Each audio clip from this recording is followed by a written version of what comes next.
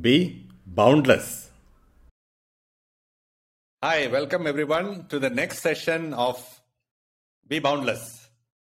So, if you recall, Be Boundless is the philosophy of life.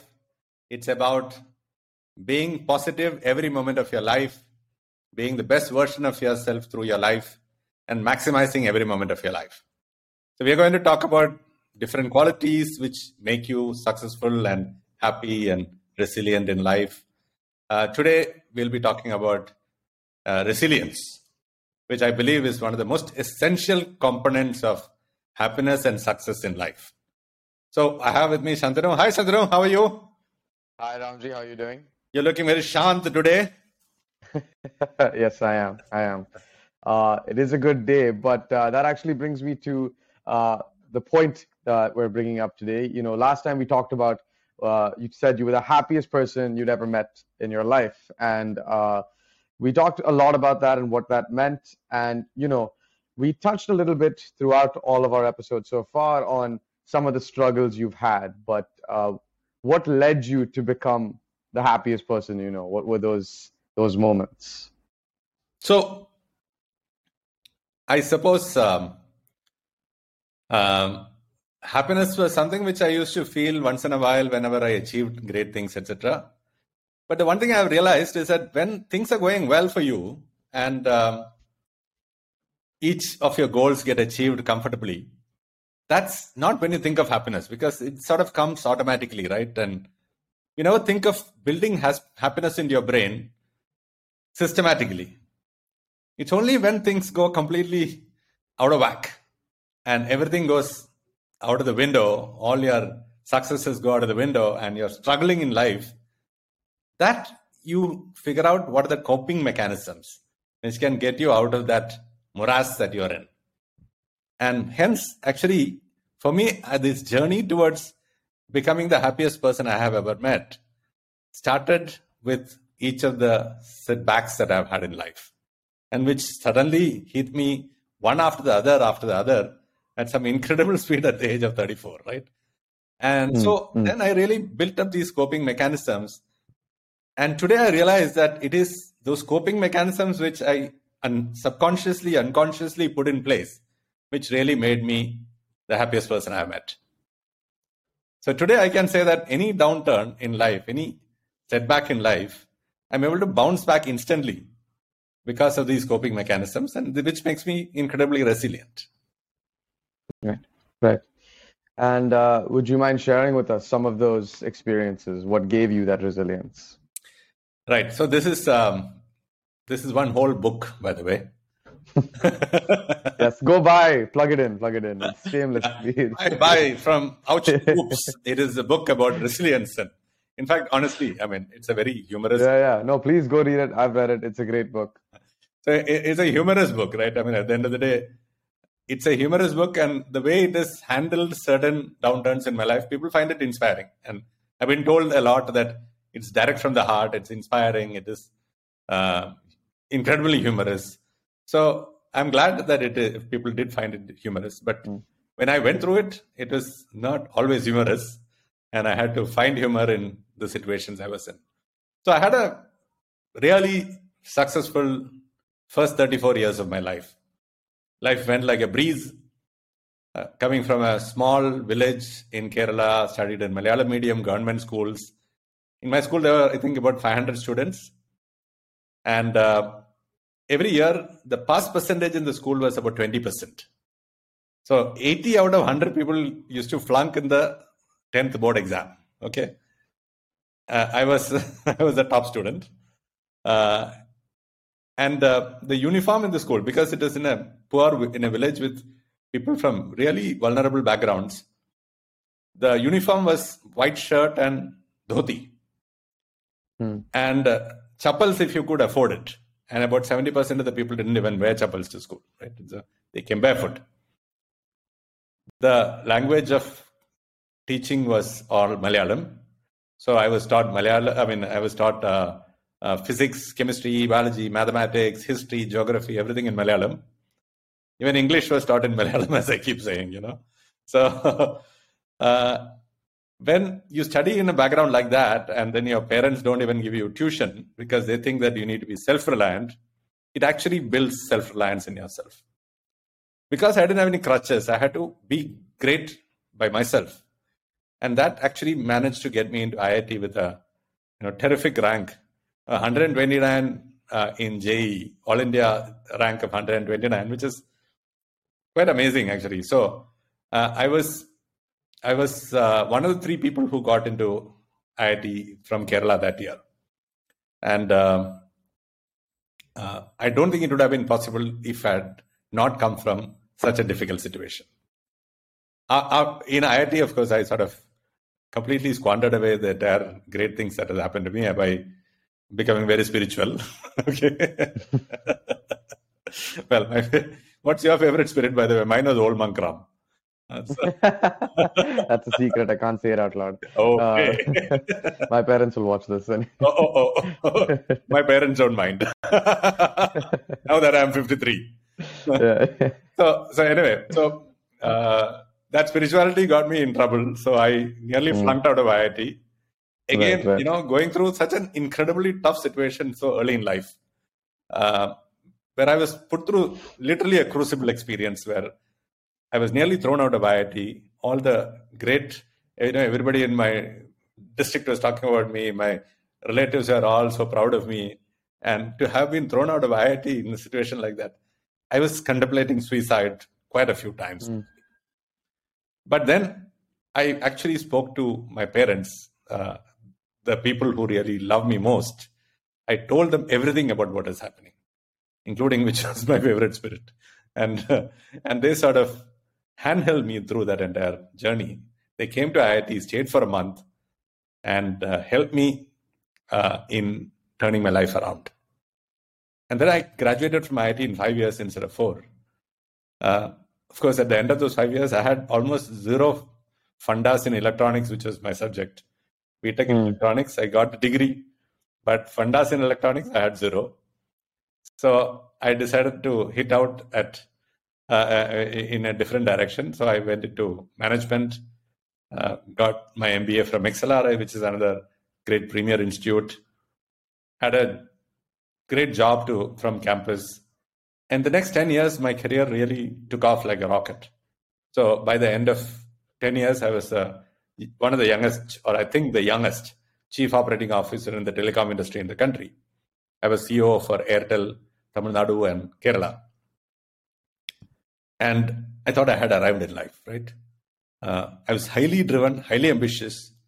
I wanted to be the global CEO of a Fortune 500 company by the age of 45. And that seemed very much within my grasp. And then life just went into a tailspin. Started with a slight tremor in my fingers, lack of balance, and met a couple of doctors. They said maybe it is work stress, and so be a little less stressed out. I started going to the gym to work out to make myself fitter, and the condition started getting worse. Over the next 7 years, it became worse and worse and worse. Till at the age of 41, I had a fever, and the fever spiked the condition, and I was completely paralyzed. I could not move my hands or legs, my arms, my legs, my feet, my hands, not even 1 millimeter. I was completely paralyzed. I couldn't keep my eyelids open because eyelids would keep drooping by themselves, and I had no control over it. I couldn't speak. And I was wheeled into the hospital, and then the actual diagnosis happened. It was an autoimmune condition. So the immune system is attacking my body, my own immune system. A bunch of morons who are supposed to protect me from germs coming into the body, they're like happily going around and shooting my nerves down. And because of that, there was no impulses going from the brain to the different parts of the body. And that had led to major wastage of muscles. So I lost a lot of my fine motor muscles at that time. So fine motor muscles are specifically the muscles in your fingers, your palms. And when you lose them, your ability to articulate your fingers become much lower. Your balance depends on constant communication between the joints and the brain. And when the nerves become weak, the balance becomes tough. So for me, I was constantly feeling like I was walking on cotton, constantly swaying back and forth. Or after having a couple of pegs of, not couple of bottles of old monk, So it is so tough. Well, luckily the new medication started helping. The doctors put me on something called IVIG, which is 36 bottles of intravenous fluid which was pumped into my body. At the end of 6 days, I was feeling better. At the end of one more week, I was feeling on top of the world. The whole condition was gone. And I was saying, wow, now I can go back to becoming Fortune 500 CEO at the age of 45. I could actually, for the first time, cook pizzas for my children. I actually cut chopped onions and tomato and cheese, grated cheese, and put the tomato base and made for them. I could play cricket with them. Kids were at that time maybe 10 and 7 or something like that, right? Right. And it was so nice, actually. I could run up 9 floors to my office, which, I could not even climb 3 steps before that. And I thought, wow, this is like magic potion, I've fallen into the magic potion. I've come out fully kicking and fully in action. And then in 45 days, the condition completely came back. And I was devastated. And I went back to the hospital. I was wheeled back to the hospital, in fact. And the doctor then told me that, this medication doesn't last forever. But typically for most people, it lasts for 3 to 6 months. In your condition, it looks like 45 days. So I had to take one more dosage of the same damn thing. Guess what is the cost of that one dose? 6 days dose. Give me a weird number. I'm going to guess around 65. It was 6 lakh rupees. Okay. So that 6 days dose was 6 lakh rupees. And to take that every 2 months was out of the question, right? I was earning well, but not that well, right? So I had to be put on steroids, which also does this suppression of immune system.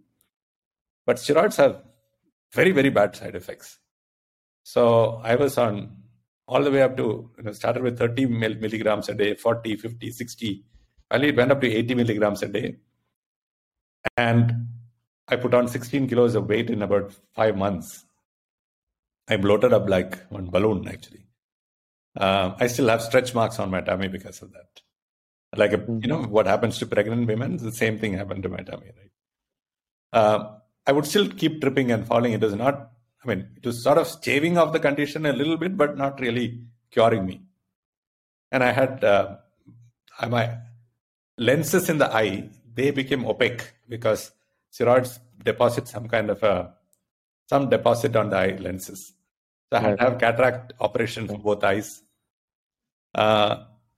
In spite of this, the condition was still there and life was hell, actually. So I had to travel. I was director of operations with a multinational at that time. I had to travel extensively. Every time I travel and stay in a hotel, I had to get up at some 5 o'clock in the morning to attend an 8 o'clock meeting because it would take me 90 minutes to put on the buttons of my shirt. My fingers would be shaking uncontrollably. I couldn't hold the button in my hand. If I could hold the button for some time, holding the buttonhole next to the button was impossible because both hands would be shaking. Every 2 minutes, I had to drop my hands because my biceps didn't have the strength to hold up my hands. Sometimes I had to lie on the bed to put on the buttons. Worst was when I go to the urinal, my fingers didn't have this sensitivity to find the zip in my pants. And even if they could find it, it didn't have the strength to pull them down. So I would sometimes wait for 5 to 10 minutes in the urinal just because I couldn't find or pull down the zip. So it was living hell, actually. But that's when the coping mechanism started kicking in, right? I realized that I have to play to one of my big strengths, which is my sense of humor. So I would make it a point that any room I walk into, I would make the room feel more cheerful. the happiness quotient of the room had to increase when I am in the room, right? Right. so I would go in with a happiness measuring machine and crack a stupid joke, and then Right. mostly at my own expense, and people would laugh, and everybody would laugh. The atmosphere becomes lighter. I would feel more pumped up, and Right. when I feel more charged up, I would pass on more positivity around, and then it reflects back on me. So it's always a virtuous cycle, right? The more happy you are, the more happy others are around, and then you can absorb that back. At home, I would tell weird and funny tales to my kids. I was very good at spinning weird tales. I've had them sitting for 1 hour, open mouthed, listening to my stories about how the devil came to Alleppey to eat jalapeno peppers on their pizza and things like that. And how suddenly there are a bunch of pigs who came. So all kinds of weird things, right? And all these would actually make me feel charged up. And at work, I started taking on additional responsibilities because I felt that the more I was giving to the organization, more I was adding value to people around me, the more confident I got, the better I felt. And so I took on additional responsibilities.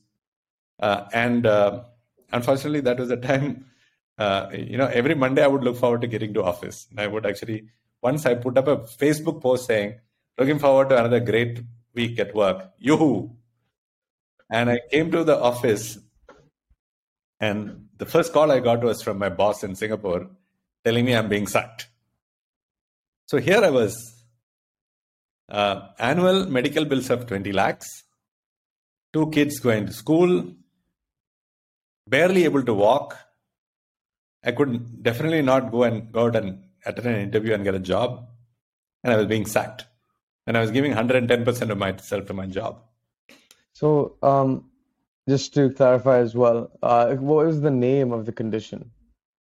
The condition is called CIDP. It's chronic inflammatory demyelinating polyneuropathy. I don't need simple things in life. I'm a very complex person. Yeah. And so, when you got the call, was there a reason that they gave you, or? Yeah, I was aware that there was an issue in the organization. I had joined that organization about 6 months into the organization when we discovered that there was a serious process gap, which put the company at risk in a part of the organization I was heading. And that issue has been, it's an integrity issue. It had been going on for about 8 years before I joined. So I was the one who sort of helped figure this out and then flag it to the organization. And there was investigations done, process gaps tightened and things like that. And unfortunately, then they had to make an example of this kind of things. They had to make an example. Right. So they had to sack the senior most person in the organization because there were risks to the organization. And they had to show that action has been taken. Right. So I was the one holding the can and I got sacked. So it is an incredibly unfair situation. Yeah. Right. But, well, so, I mean, that's again when the coping mechanism really helped, right? I went home that day. I remember my wife picked me up from the office because I called her up and I cried, actually. I cried for about 5 minutes. I called her up and said, baby, they're sacking me. So she came and picked me up, and she knows about 5-6 languages, and in all the languages, she must have given the choicest of galis to the organization for what they were doing to me. But we reached home, and for about 3 hours, I was absolutely devastated. And all these things were going in my mind, right? I mean, what would people say? Where do we find the money to educate our kids? Of course, my wife was working in a great company, so that was an advantage. But I knew that I would not be able to find another job. But at the end of 3 hours, I knew that what I had to do was play to my strengths.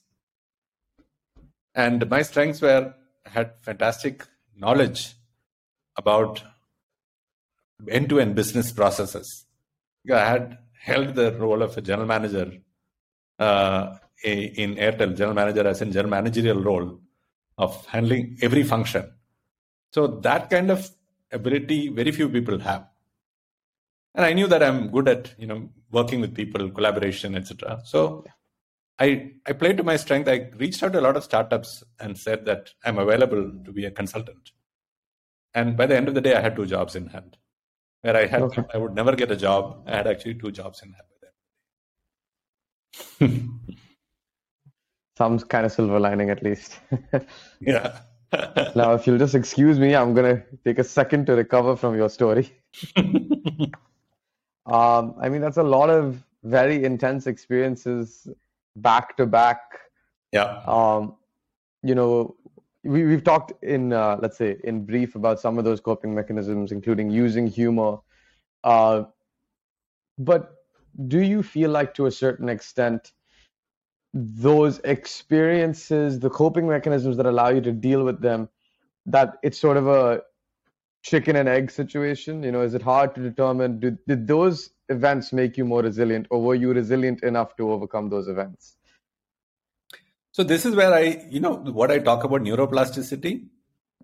It is what you practice on a daily basis, which gets strengthened. I was lucky, I think, that some of the things I did were the right steps in the beginning.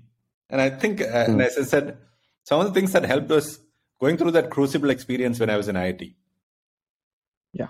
And that helped me pick up myself from a very tough situation. So when I was hit with this, I could draw upon some of those, and I reached out to people who love me, right? So I reached out to friends who were running startups. So they are the ones who offered these roles to me. Then I figured out that I need to play to my strengths. So that again helped because I knew that these were my strengths. I could leverage those strengths and people would value those strengths. Yeah. The biggest one was to actually reduce the time it takes for you to accept that you are in the deep in whatever, right? So for me, because I had gone through tough times earlier, and I was a solution-oriented guy, right? I mean, and again, sitting in a small village, cracking IIT JEE maybe might have helped me in terms of becoming solution-oriented. So I started always looking for solutions. So when this happened, rather than completely losing it and then saying, why did this happen to me? Oh God, and cursing everybody and their grandmother, I started just wondering, how can I pull myself out of this? That's the only thing that really matters, right? Yeah. There's no point thinking of blaming others and cursing people. And those will actually, some very nice good friend of mine once told me, keeping anger and resentment within you is like drinking poison and hoping the other guy dies. Right? The only person it'll hurt is yourself, actually.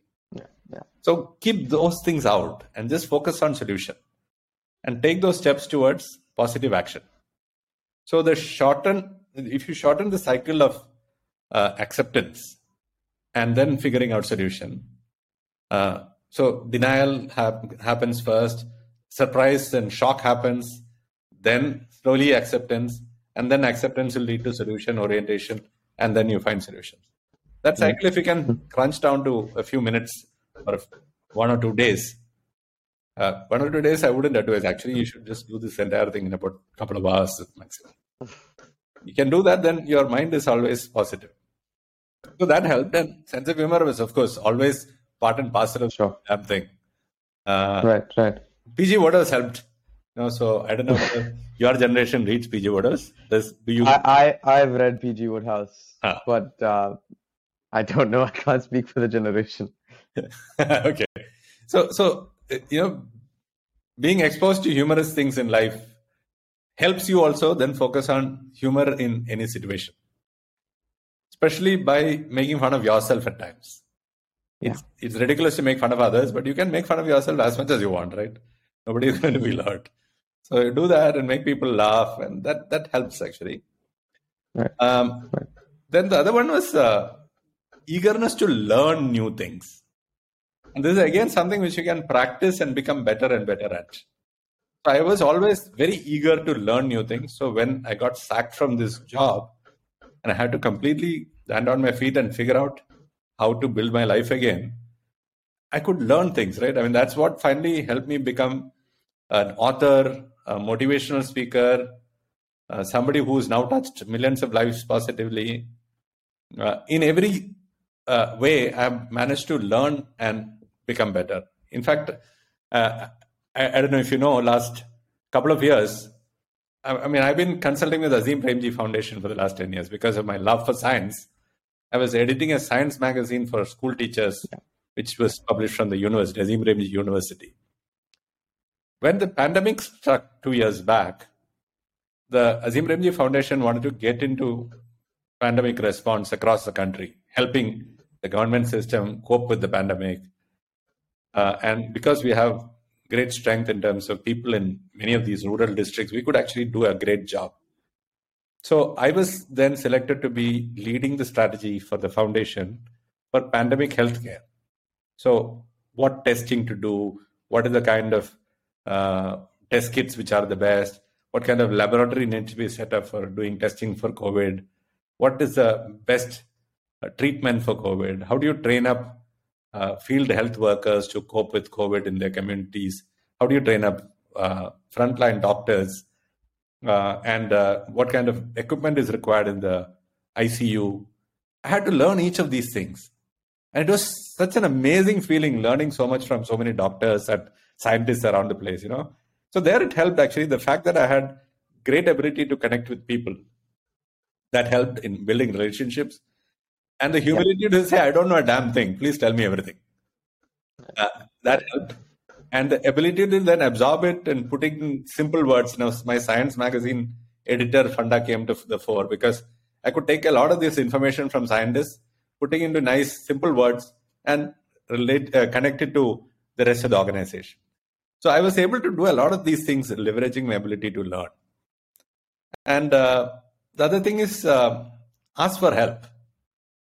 I have learned over a period of time that when you're in trouble, don't fight it yourself. Just reach out to people who you love, ask for help. They will invariably help you. And if there are some people who don't help you, it's okay. I mean, just leave it, move on. Their priorities may be different. Your priorities may be different. It's fine. So each of these things came to the rescue, actually. I mean, it sounds like you had a lot of different abilities that allowed you to cope with the situation. Mm-hmm. What I'm wondering is, is there it's a very common thing that is said that failure, or at least disappointment to some extent, is important. To feel at a loss is perhaps even a part of building yourself, growing, developing some sort of traits or attributes that are probably good for you in the long run. I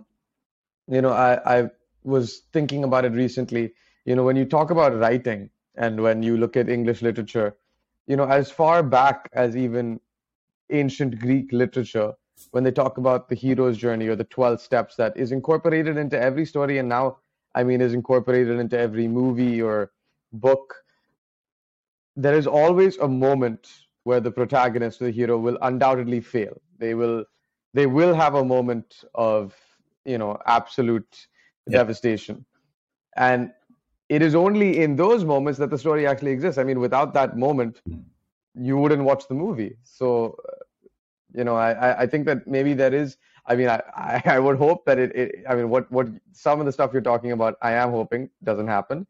But I just think that it is, maybe there is a part of life that everyone has to experience where they do have a moment of loss, and those things are relative.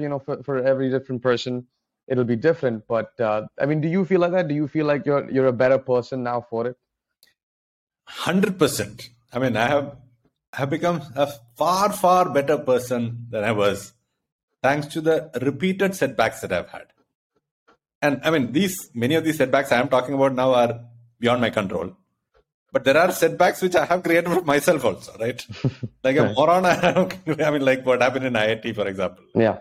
Getting too spiritual and like that. In life also, I have done some big blunders in life. Yeah. And I have then faced the wrath of the organization. I have to do things to mend the complete mess I have created. So each of these failures actually help you. Number one, it makes you realize that it is okay to fail. It's Yeah. okay to have setbacks. Everybody in their life will have setbacks. So you become more empathetic towards people who have setback. You accept them, then you try and help them rather than be judgmental. Number two is you develop a lot of coping mechanism during the setbacks, which will then make you a wonderful person later on in life. Yeah. Basically, I'm saying I'm a wonderful person, by the way. Yeah. Actually, when we were discussing, the topic for today, I actually was trying to sit down and think about, the difficulties I've had in my life, and I gotta say there hasn't been all that many. I consider myself pretty lucky overall. I mean, I think, other than a couple of mistakes I've made here and there, I think people have been extremely generous and patient with me. I mean, I don't think I would necessarily be as patient as some people have been with me. But, when I think about difficulty or, seeing those moments, I always relate it back to teaching and, especially when you're a child or a teenager, particularly, I always say that, around 12 to 14, 15 is when you see a lot of rapid growth in an individual. They form a personality, basically. Yeah. And during that time is also when they are the most conscious and, at least on average, less likely to bounce back from failure. Because as a kid, tomorrow's a new day. They can be appeased a lot easier. You can say, okay, you had a bad run, let's get some ice cream. It's sorted. They feel better and they're willing even to try again most of the time. Yeah. But a teenager suddenly has developed a little bit of consciousness, which even, adults have. I have. All of us to a certain extent have. Correct. And I think what ends up happening a lot is during that time, because they develop so much consciousness of themselves, and their parents and peers also feel that consciousness, they will actually try to a certain extent to steer them away from activities and opportunities that might result in failure, or at least have a chance of that happening. They might try to steer them away from, let's say, riskier things, and then you become risk averse as a grown up as well. And when you're talking about resilience and you're talking about those things, something that I would constantly say to parents, let's say they've done I used to teach Trinity, so let's say they've done a Trinity exam, and I'd say the Trinity drama exam is quite a difficult exam. Yeah. You can do really well and not score that high. And also a part of, let's say, Indian culture is also, there's a demand of what is considered a great mark, which, it's a ridiculously high mark or it's nothing at all. Yes. And in that, what ends up happening to that child then is that they learn this behavior of, oh, I failed. And the response the rest of the world has is then, so try not to do that thing again. Sometimes what would end up happening is parents would pull out their children from doing drama or things like that because they just said, okay, that's not one of the things that this person is good at anymore. But the parents who let their child stay in, who take that exam again and again and again, or continue to go up on stage, those are the people who are resilient, who are able to come back stronger, and who are more willing to analyze themselves, look at what their weaknesses are. And like you were saying, that's that growth factor is really the best thing you can get out of failure. Yep. And yeah, I just think it's a little silly. I went on a little bit of a rant. So, what happens actually to many children is that they're overprotected by their parents, and hence they never face a failure in their lives. Till suddenly one big failure hits them, and they just clam up, and they become completely incommunicative, and they don't know what to do. So it's okay to let your kids fail. In fact, you should push them out of their comfort zone so that once in a while they fail, and then they can learn coping mechanisms themselves. And parents' role is just to facilitate the learning, not to micromanage, not to spoon feed. So even in the situation that you talked about, right, where you fail in the Trinity exam, the most important thing is the kid actually interested in learning, right? If they are interested in learning, what parents can do is to ensure that when if they fail, to make them feel the ownership to learn again and come back and be resilient, rather than push them again to go and write the test, or not write the test, right? I mean, to take the test. Parents should actually just make them feel that they own their destiny. And the child should be the one who should then have the sense of purpose to go and try it again. And that's one thing I say, one of the key ingredients of resilience is a sense of purpose. You should set lofty goals for yourself and then try and achieve those goals. Yeah. Another thing I was thinking, so when you say lofty goals, for example, do you recommend that a person should set goals in sort of like, let's say, short-minute steps leading to that eventual lofty goal? Yeah, so it's always important to break down your large goal into strategies into medium-term and short-term specific milestones. And then try achieving each of those milestones. Once you achieve the early milestones, which are maybe easier milestones, then you will actually be hypnotizing yourself into thinking that you are successful, you're great, and your confidence level increase. So the next step, which is slightly larger, you'll be able to take even more easily. And then the next one and the next one. So I always say, set daily targets, start small, keep building it up to becoming more and more stretch, and ensure that you achieve at least the first 3-4 weeks, every day's target you should achieve. So it should be easy enough to do that, and stretching yourself a little bit at each day. And then you will be programming your mind to be an achiever. All right. So since we're talking about programming those ideas, what are some daily practices or certain key insights you have into helping build those sort of attributes? Yeah. So, the key attributes of resilience are, one is happiness. Happiness gives you resilience, and obviously resilient is being happy through the journey. Then self-confidence and self-belief. That's really critical. End-to-end ownership, and also ability to learn as well as network with lots of others and get support from them, right? Each of these is important for resilience. So what are the things that you can do on a daily basis to make that happen? First thing is, and I think we had earlier talked about gratitude, a few practices for building gratitude. So helping as many people as possible on one side, as well as thanking as many people as possible on a regular basis. That will build gratitude and compassion in yourself, which will give way to happiness, right? The second one is for self-confidence.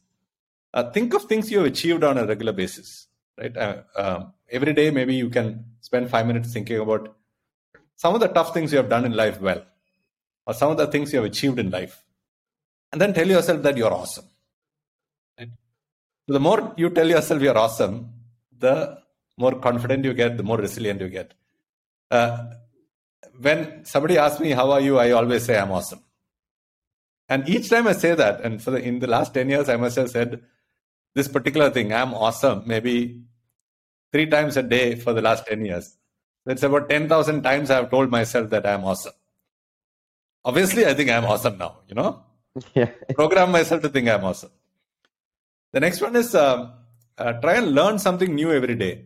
I mean, so pick up something, a new skill, new talent, new language, whatever, right? Which you want to focus on for the next 3 months or 1 month, whatever. And then every day try to learn something for that. And your mind then becomes accustomed to learning new things. And then creating a network of support, reach out to people and offer help. You don't wait for them to come and ask you for help. Proactively look for people you can help and help them as much as possible. Each time you do that, you are increasing your network of support.